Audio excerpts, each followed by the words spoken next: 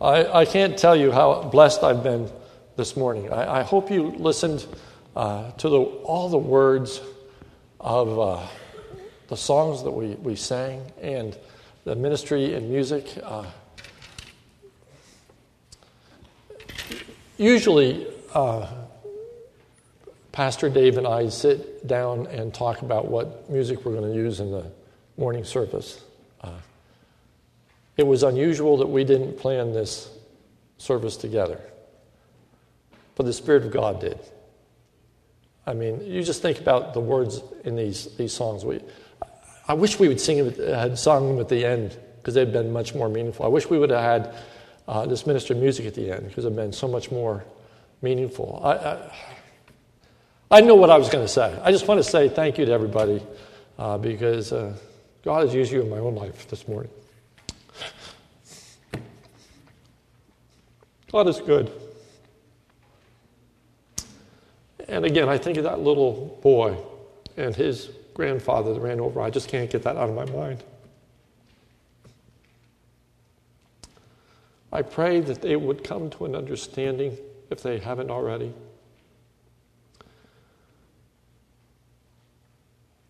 that there is a sovereign God that's in control of this world. It's not just our mistakes. It's not just our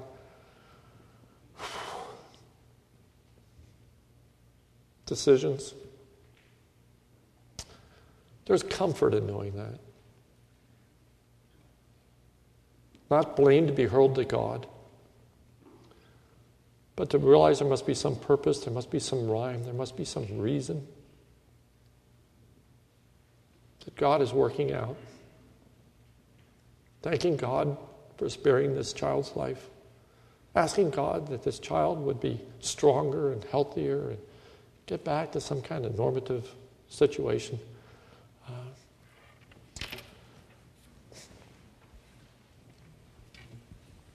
This morning, as we turn to the Word of God, it's important in life to monitor our progress. If we have small children, we want to monitor their progress, what percentile of weight they are in as compared to other boys their age. If we have daughters, what height are they compared to other girls their age? When they're off to school, we often want to know what reading level they are at, how they are doing, how are they progressing, are they ahead, are they behind, what kind of progress is happening. Well, we want to know about progress, but how do you measure spiritual progress? How do you figure out how I'm doing? What measurement is there to say, well, I was here 5 years ago and now I'm here today. We have in our house and going up to the stairways from the basement measurements of where people were at different ages in their life. What can we point to help us understand the spiritual growth that's taking place in our lives? Well, Jesus is concerned, of course, with growth in the life of the disciples. And Jesus gave the disciples a pop quiz. We looked at it last week. Who do people say that I am? They said some say thou art John the Baptist, some Elijah, Jeremiah, or one of the prophets. They get an A. Okay, they understand what's going on around them. They understand what people are saying and what's happening. Then Jesus said, and who do you say that I am? And Simon Peter answered and said, thou art the Christ, the Son of the living God. Jesus said, blessed art thou, Simon Bar-Jonah, for flesh and blood has not revealed this unto thee, but my Father which is in heaven. And so he gets an A. Said the right thing. You're the Christ, you're the Son of the living God, making progress, different from those that are around about him. And then Jesus said, thou art Peter, and upon this rock I will build my church, and the gates of hell shall not prevail against it. Peter, you're going to be very instrumental in building my church. And we looked at that last week. Very instrumental.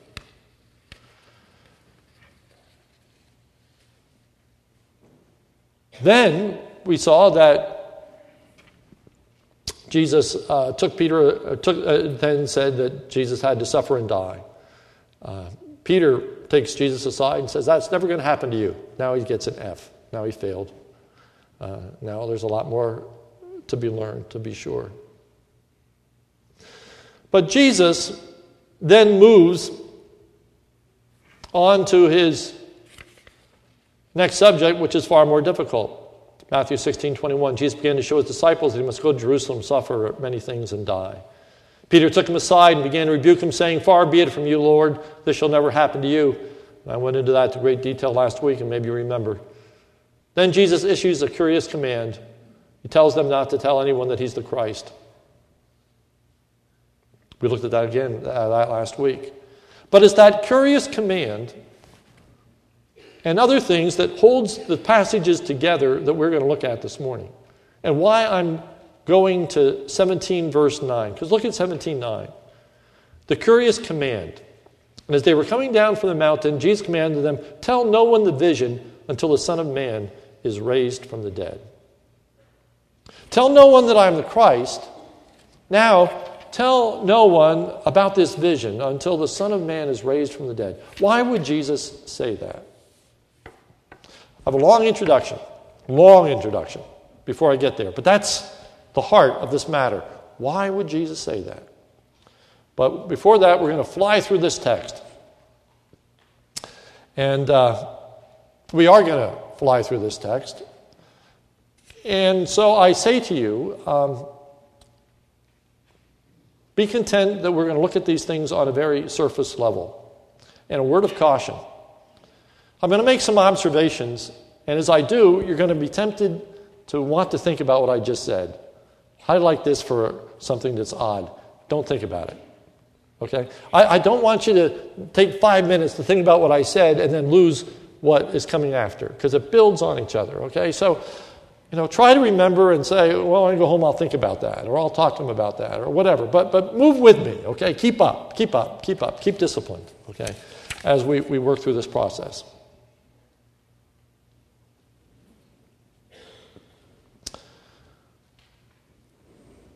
So where we left off last week, the disciples were having a hard time accepting that Jesus had to suffer and die.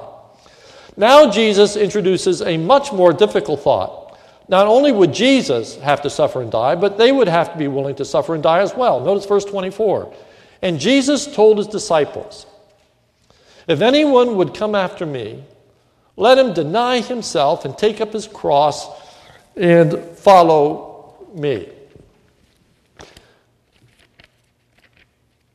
Another reason I chose to look at this in a cursory matter is to also gain perspective on the disciples. Realize that statement just went totally over their head. Realize that communicated almost nothing to them. Take up your cross and follow me. There was no cross yet for Jesus. They had not yet witnessed the crucifixion. Peter had just said, "These things are never going to happen to you, Lord." Take up your cross and follow me just meant almost nothing at this point. But he's going to build on it. And that's how Jesus is training his disciples. That's how he's growing. He's putting these things out there and think about it. Okay? And they're going to have to regurgitate on this. But they don't get it. So we're going to move on. However, the cross-bearing is well worth it. Verse 25, for whosoever would save his life will lose it, but whoever loses his life for my sake will find it. The reason that cross-bearing is worth it is because no one can save, preserve, keep their life anyway. Verse 25, for whoever would save his life will lose it. If you're afraid to serve Christ because you might die, guess what? You're going to die anyway. Okay? You're not going to preserve your life by not following Christ. Everybody in this room is going to die unless Christ returns before us, whether you're serving Christ or not. So get out of your mind the idea that I'm going to avoid serving Christ at all costs so that I might not ask to be giving my life, because we're all dying. We're all dying. But what is it about life that people want to keep that they will find in Jesus Christ? Notice verse 25. For whoever would save his life will lose it. But whoever loses his life for my sake will find it. Now, what in the world does that mean? Think about it. Jesus didn't explain that. He just said it. I sit and explain these things a lot of times. Normally, I would sit here and spend probably 15 minutes on what it means. Jesus didn't pack anything. That's what he said, period. Now think if you're a disciple. Wow, what does that mean? Let's move on. What value is it if one would gain all the world that has to offer and lose their soul? Matthew 16:26. For what profit? What does it profit a man if he gains the whole world and forfeits his soul? Or what shall a man give in return for his soul? If by not serving Christ you could have the whole world, would it be worth it? Would it be worth it to get the whole world and not serve Christ? Remember, Christ is taken up unto a mountain. And the evil one comes to him and says, I'll give you everything if you'll just bow down and worship me. Most people sell their soul for much less than the world. We don't get everything. But some people are selling their soul in order to gain material possessions, different stuff. And, well, you can make the application because we're moving on. Okay. One will not lose out in following Christ. There is reward at the end that is better than anything else you can devote yourself to in this world. Verse 7, for the Son of Man is going to come with his angels in the glory of his Father, and then he will repay each person according to what he has done. There's going to be a reward. No greater cause than following Christ. Let me submit to you, no equal cause than to follow Christ. No greater need than to follow Christ. No equal need as to follow Christ. No greater reward than in following Christ. No equal reward in following Christ. For the Son of Man is coming with his angels and the glory of the Father, and then he will pay each person according to what he has done. That time of repayment is future. It is directly associated with the kingdom. Verse 28, truly I say to you, that there are some standing here who will not taste death till they see the Son of Man coming in his kingdom. That kingdom is the time of reward. That kingdom is when it pays off. That kingdom is when it makes everything right. That kingdom is when you have gained your life and everything you wanted in it.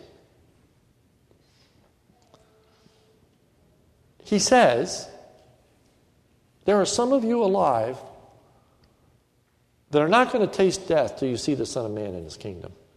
What in the world does that mean? When will they see it? The answer comes in our text. They see the Son of Man coming in his kingdom in the vision on the top of the Mount of Transfiguration. The relationship of Jesus' teaching to the Mount of Transfiguration is significant. Notice verse 1. And after 6 days, what are the 6 days being numbered from? Answer, the time that he says to his disciples that there are some of you who are here that will see the kingdom, Son of Man coming in his kingdom before you die. Some of you are going to see Christ in his kingdom. 6 days later. 6 days later, look what happens. Jesus took with him Peter, James, and John and led them up to a high mountain by themselves. It's only Peter, James, and John, and Jesus. Sometime, there are some of you, and he's only talking to his immediate disciples, some of you are going to see the kingdom. 6 days later, he takes Peter, James, and John to see the Son of Man coming in his kingdom. What that means, what that looks like. What did they see? We're still flying. What did they see? Number one, they saw Jesus gloriously transformed before their eyes. Verse 2. And he was transfigured before them, and his face shone like the sun, and his clothes became white as light. Literally, they saw Jesus in a new light. They saw Jesus in a glorious light. They saw Jesus in a way that they had never seen him before. They saw Jesus in his glory. Verse 27, for the Son of Man is going to come with his angels in the glory of his Father. You will see the Son of Man coming in his kingdom. He's coming in glory. They get to see the glory. Number two, they saw saints who had served the Lord alive and fellowshipping with Jesus. Verse 3, and behold, there appeared to them Moses and Elijah talking with him. They saw people alive and well, fellowshipping with Jesus Christ. Moses, who was dead, not gone. Moses, who was dead, alive. Elijah, who had been transported up into the presence of God. They're fellowshipping with Jesus Christ. They saw that there's something more than this world and this life. They saw the reality of a life that continues on. They saw that this was a wonderful experience and place to be. Verse 4, and Peter said to Jesus, Lord, it is good that we are here. This is great stuff. Wow. They saw it was a great place to be. They saw that this was a place they would like to remain. Verse 4, if you wish, I will make 3 tents here, one for you, one for Moses, and one for Elijah. Boy, this would be a great place. Let's set up camp here. Let's hang out. I like this. This is a place they wanted to remain. They saw the glory of the living God. Peter had said, when Jesus asked the question, who do you say that I am? Peter said, thou art the Christ, the Son of the living God. Right? Got an A. But he didn't really know what that meant. They saw the living God. They saw the Father's glory. Verse 5. He was still speaking when, behold, a bright cloud overshadowed them. They heard the living God speak, and a voice from the cloud said, he was a living God. He spoke. So many times in the Old Testament, one of the ridicules of the idols was that they weren't alive. They could not speak. They could not walk. They could not move. They were dead. They were actually inanimate. They weren't alive ever. They were stone. This was a living God. He spoke. You are the Christ. The Son of the living God is what he said. He said that Jesus was his son. He said that Jesus was the beloved one. He said that he was well pleased in Jesus. And they heard God the Father say, listen to him. Listen to him. Now, in the context, this is almost comical. This is almost funny. For notice the context. Matthew chapter 17, verse 4. Peter said to Jesus, Lord, is it good that we are here? It's good that we are here. If you wish, I will make 3 tents here, one for you, one for Moses, and one for Elijah. While he was speaking, the he is Peter. Peter is saying, Jesus, if you like, I'll build 3 structures for you. Now, the commentators all over the place about what these structures mean and everything. It doesn't matter because this is the point. He is wanting to serve Jesus. Saying, I'll go here and I'll build these 3 tabernacles. Let me get going here. And God the Father interrupts and says, this is my beloved Son. Listen to him. Just shut up and listen. I don't want you to do anything. I want you to listen to my Son. That's the most important thing you can do. Listen to him.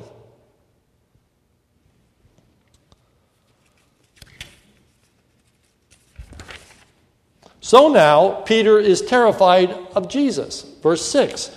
When the disciples heard this, they fell on their faces and were terrified. Wow. Now they're just falling on their face and they're terrified.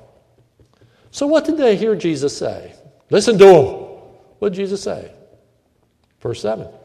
Rise and have no fear. Have no fear of me. Have no fear at all. People were not afraid of Jesus in his earthly ministry, and people are not afraid of Jesus today because they have not seen him in his glory.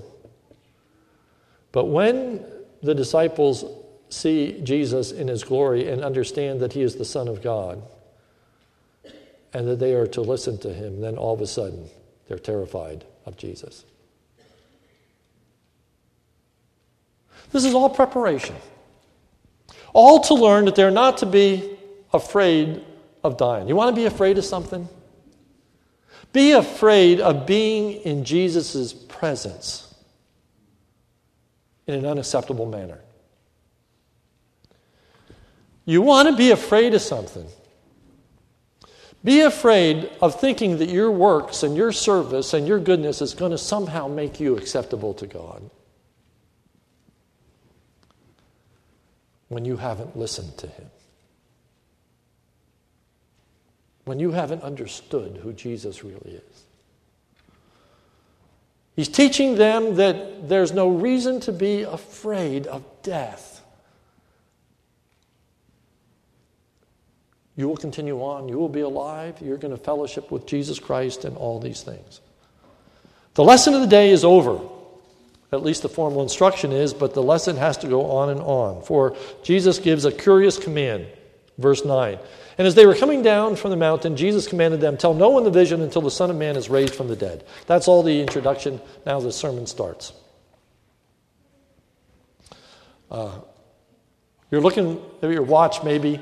So we're not going to sing the closing hymn, okay, because I'm going to take the time. But I'm going to get through this as fast as I can. But hang with me.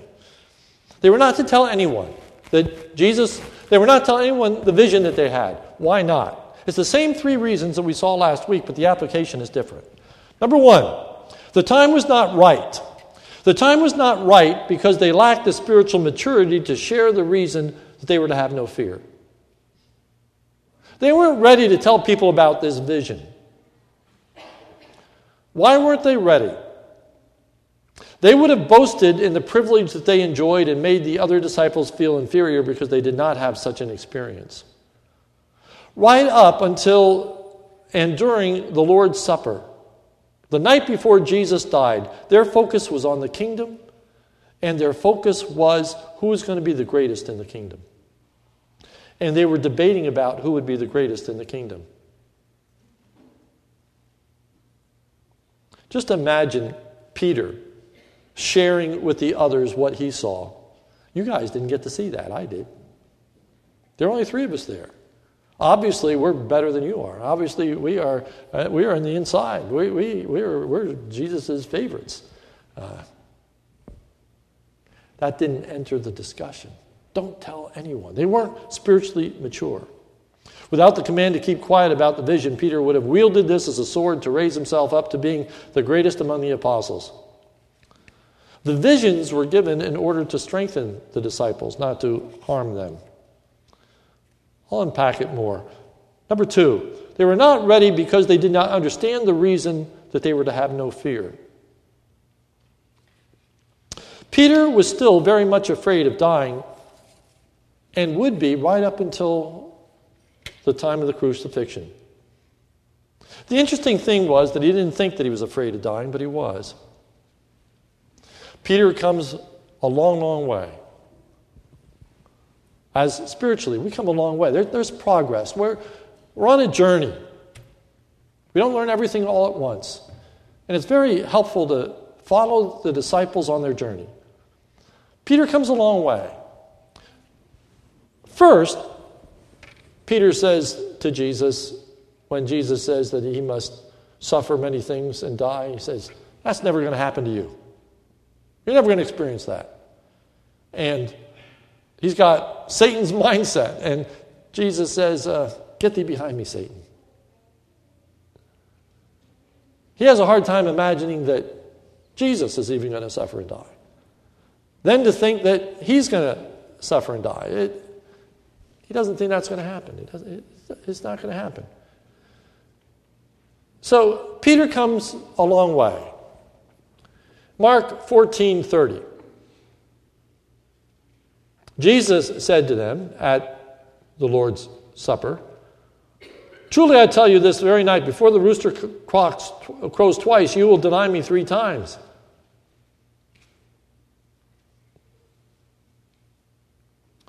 But he said emphatically, if I must die with you, I will not deny you.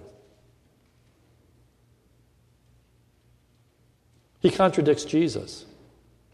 Jesus said, before the cock crows, you're going to deny me 3 times.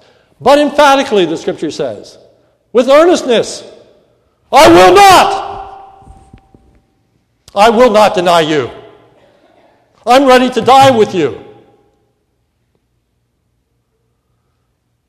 He still hadn't learned the simplest truth that God the Father revealed to him in that vision. Listen to him. Listen to him. Jesus is still arguing and Peter is still arguing and contradicting Jesus. I'm going to die. No, you won't. You're going to deny me. No, I won't. He hasn't learned to listen. We say that we listen, but do we?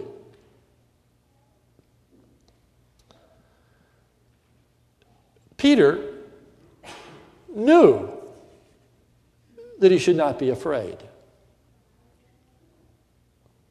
Jesus said to him, don't be afraid. Peter knew that he shouldn't be afraid. And so, emphatically, he says, I will not deny you. I am not afraid. And interestingly enough, as far as Peter knew his own heart, that was true. Because Jesus said, the spirit is willing, but the flesh is weak. You may think you feel that way, but Peter, you don't understand your own weakness. We must understand our own weakness and the things that we profess in our allegiances that we say that we have. He was not fearless. And let me tell you that there are cheap imitations of fearlessness that's not the real deal. It's not genuine. So let me distinguish from ingenuine fearlessness to real fearlessness. Number 1, foolishness is often misunderstood as fearlessness. The person who denies the reality of the possibility of suffering and hardship as being part of the will of God is not fearless, they are foolish. Peter started off foolishly by saying, that's never going to be required of you, Jesus. There are a lot of people today running around saying that God is never going to require them to suffer. God is never going to require difficulty. The health and wealth gospel, that's not fearlessness, that's foolishness. The second distinguishing factor between fearlessness and ingenuine fearlessness is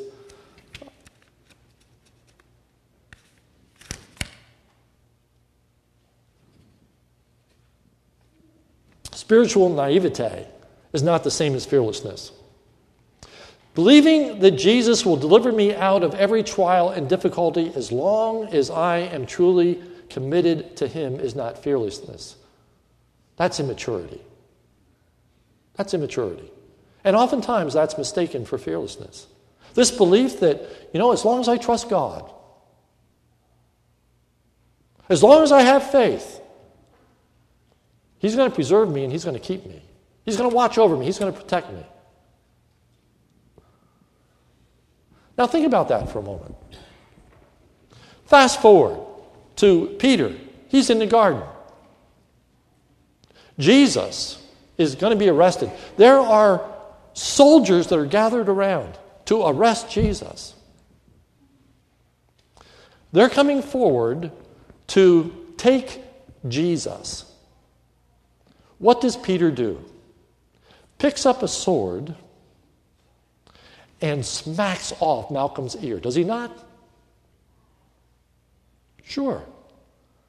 Let me ask you, was he fearless?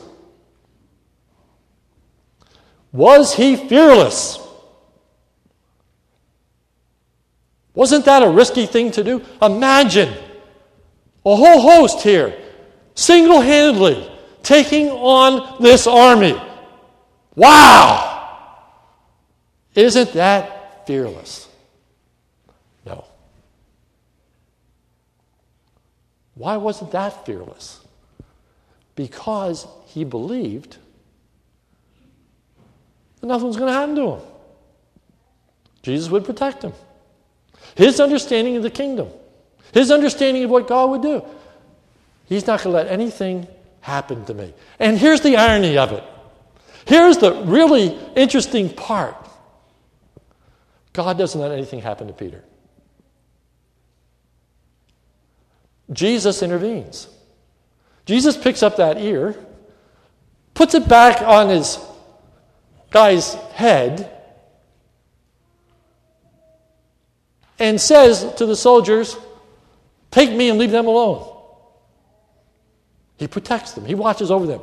Wasn't Peter's faith vindicated? Didn't his faith deliver him? No, it didn't. Didn't his commitment to Christ and being willing to yield a sword and to take on a whole army single-handedly, didn't that deliver him? No! What delivered him? The purpose and will of God. It wasn't time for Peter to die. But he's going to die. He's going to die. And Peter is going to become fearless. I want you to see that.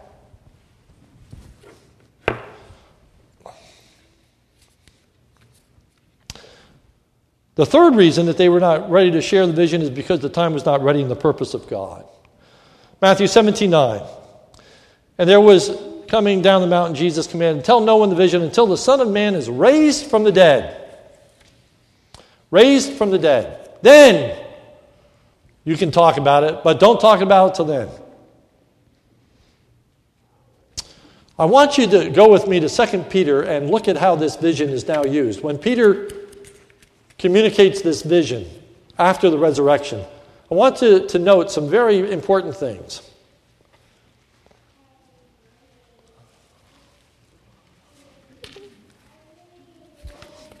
And I'll give you a heads up. because I'm going to go over, and you might get nervous, and you're going to wonder, how much over is he going to be? And I think, by my watch, I will be done by 7 after. So please, it's Fellowship Sunday, so I'll let you know, okay? So we're moving on, and don't get too worried. But note the difference in Peter after the resurrection and the use of this vision. Peter is ready not to use the vision to promote himself, but to be helpful to others. Number one, the people need to be prepared to die. Look at 2 Peter 1:10. 2 Peter 1:10. Therefore, brothers, be all the more diligent to confirm your calling and election, for if you practice these qualities, you will never fall. For in this way, there will be richly provided for you an entrance into the eternal kingdom of our Lord and Savior, Jesus Christ. Prepare yourself to enter the kingdom. Therefore, I intend always to remind you of these qualities, though you know them. Peter has learned that just because you know something doesn't mean you don't have to be reminded. Just because you know something doesn't mean it really has grabbed your heart. Just because you know something doesn't mean there isn't more to know. And Peter says, I keep bringing these same things up so that you'll be prepared. Because Peter had to hear the same thing over and over and over again. The context is Peter's own death. Verse 13. Christ had revealed to Peter that he was to die. I think it right, as long as I am in this body, to stir up you by way of reminder, since I know that the putting off of my body will be soon, as our Lord Jesus has made clear to me. God has made it clear to me that I'm going to die.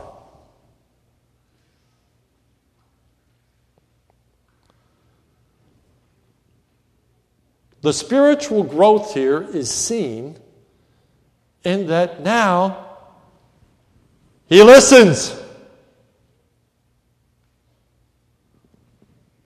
He accepts the fact that he is going to die, and he uses this opportunity to make the most of the time that he has. As long as I'm still alive, Christ has revealed to me, I'm about to die. I'm about ready to leave. Not saying this will never happen to me, not saying my faith is going to deliver me. He accepts the fact that he's going to die. Verse 15. I will make every effort so that after my departure, you may be able at any time to call these things. Just a word, I can't develop it here, but the word for departure is Exodus. Exodus. This is my Exodus. When when Moses and Elijah were talking with Jesus on the mountain, you know what they were talking about? His death. And the scripture says in the book of Luke, they were talking about his departure, Exodus. Moses is there. They're talking about the Exodus. Interesting stuff. You can't go there. Okay. Now Peter speaks of the vision of the transfiguration of Jesus. Verses 16, 17, and 18. For we did not follow cleverly devised myths when we made known to you the power and coming of our Lord Jesus Christ, but we were eyewitnesses of his majesty. For when he received honor and glory from God the Father, and the voice was borne to him by the majestic glory, this is my beloved Son, with whom I am well pleased. We ourselves heard his very voice, born from heaven, for we were with him on the mount. And now what he says is quite amazing. But what you have is better than what I had. Verse 19. And we have the prophetic word made more fully confirmed. He says to these people, the word of God is more valuable to you than this experience that I had. Wow. That's not the message that Peter would have given when he first came off that mount. Peter says, James and John were with me, and we were with Jesus and Moses and Elijah. Wow. Too bad you weren't there. Too bad you had to miss out. Too bad you're not one of the really beloved ones of God. But we got to see the vision. You didn't. No. Now he's using the vision to strengthen the brethren, not to cause division, not to elevate himself. And interestingly, to elevate the Word of God. Verse 19, and we have the prophetic word more fully confirmed, to which you will do well to pay attention. Pay attention to that word as to a lamp shining in a dark place until the day dawns and the morning star rises in your heart. Pay attention. Listen to it. Listen to the Word of God. Knowing this first of all, that no prophecy of Scripture comes from someone's own interpretation. For no prophecy was ever produced by the will of man, but man spoke from God as they were carried along by the Holy Spirit. Listen to the Word, for in listening to the Word, you're listening to the Holy Spirit. So many people want some kind of experience where, if only God would speak to me. If only I could have been on the mount. If only I could have heard the voice of God. It would make the difference. It didn't make the difference in Peter's life. He came down, he was still afraid. He came down, he was still immature. He came down, he still needed to listen. It's not a voice from heaven we need. We need to understand that the Word of God is the Word of God. It is the Scripture. It is the truth. It is the Holy Spirit speaking to us. And we have to listen to it. Not argue with it, not debate it, but listen to it. And listen to it time and time again. Because we don't get it the first time. You don't get anything that you learn in life that's worthwhile the first time. It's got to grow. It's got to develop. Spiritual maturity is a development. So take heed to what you hear. Conclusion. We have to remind ourselves of the same truths over and over again, running them through our mind. Each time we will grow in our understanding. Each time they will help us in the process of becoming more mature in our faith. Each time we will be understanding the purpose of God as to what He is doing in our lives and the world. The Word of God provides understanding. An understanding greater than what Peter had as a result of the vision. An understanding that comes through the Holy Spirit as the Scriptures are given. Peter was not ready to suffer and die before the resurrection, but after the resurrection he is. He's ready to meet death head on fearlessly. Not denying its reality. Not trusting in the fact I'm going to be delivered from it in this world. But trusting that to give one's life is worth it. And there's an eternal life to follow. And God revealed to him, Peter, you're going to die. And Peter chooses to die on a cross and requests that he die upside down because he does not believe that he is worthy to die in the way in which Jesus died.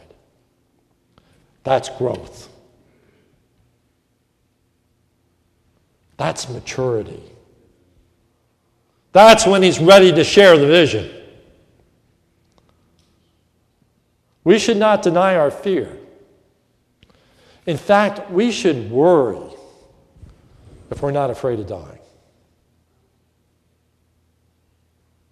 Now, that may sound odd. Worry about not being afraid to die. Yeah. Because if we're not afraid to die, there's something wrong with us. If we're not afraid to die, have we really come to grips with the reality? Or are we trusting in some kind of false deliverance? You know, God is never, ever going to ask me to do something in which I'm going to have to die. Or, if God places me in harm's way, He's going to put a hedge and protection around me, and He will see me through, and I'll be okay. But to really come to grips with, I'm going to die.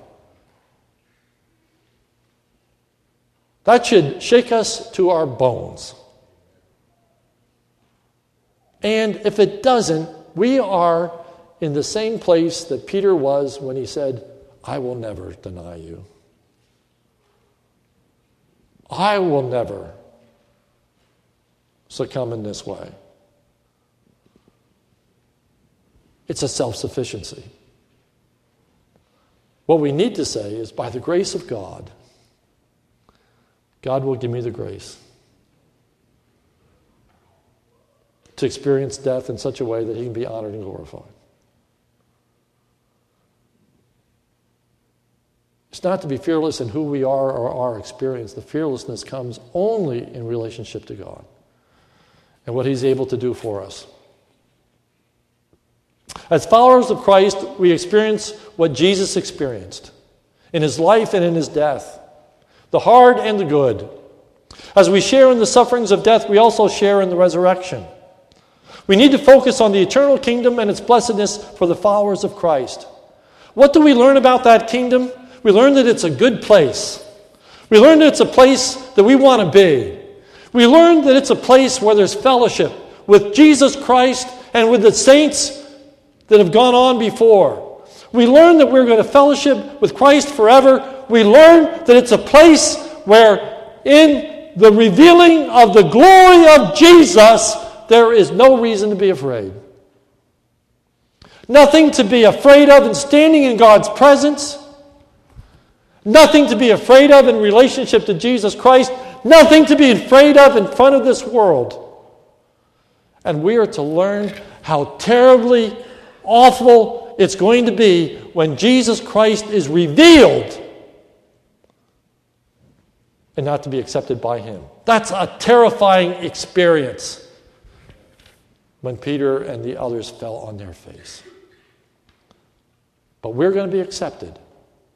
And we need to understand that our world today doesn't see Christ in his glory. They don't see him in his majesty and in power, and as a result, they don't fear. And they don't worry about the life to come, and none of that has any impact. But one day, they're going to see Christ in his glory, and every knee will bow, and every tongue will confess that Jesus Christ is Lord to the glory of God the Father. So what does commitment look like? What does it mean to follow him?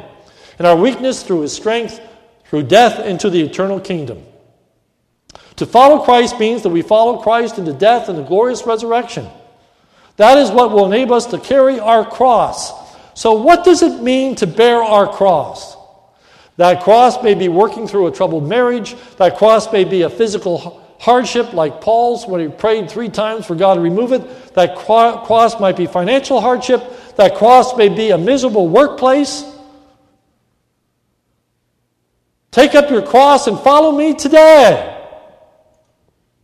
And that cross ultimately is going to be death. A death that you can't escape.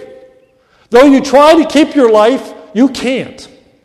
One day, all of us are going to die. And our cross is that in our death, we stay true to God. We reveal the glory of God in the way in which we exalt God by believing that the life to come is far better. Do you understand why I wish we would sing Imagine now? Do you understand why I said, wow, that about the kingdom, what it's really like that we sang in the second last thing? About how the word is a lamp unto my feet, a light unto my path, that I wouldn't be afraid. I know I went long. Thank you for bearing with me. But people,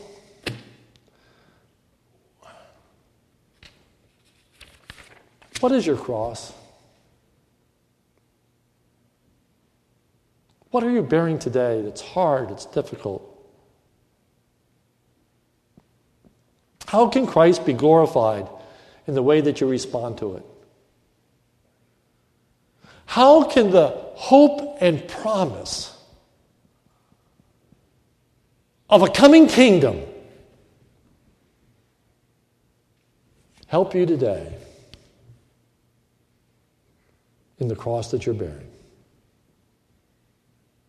How can it make a difference?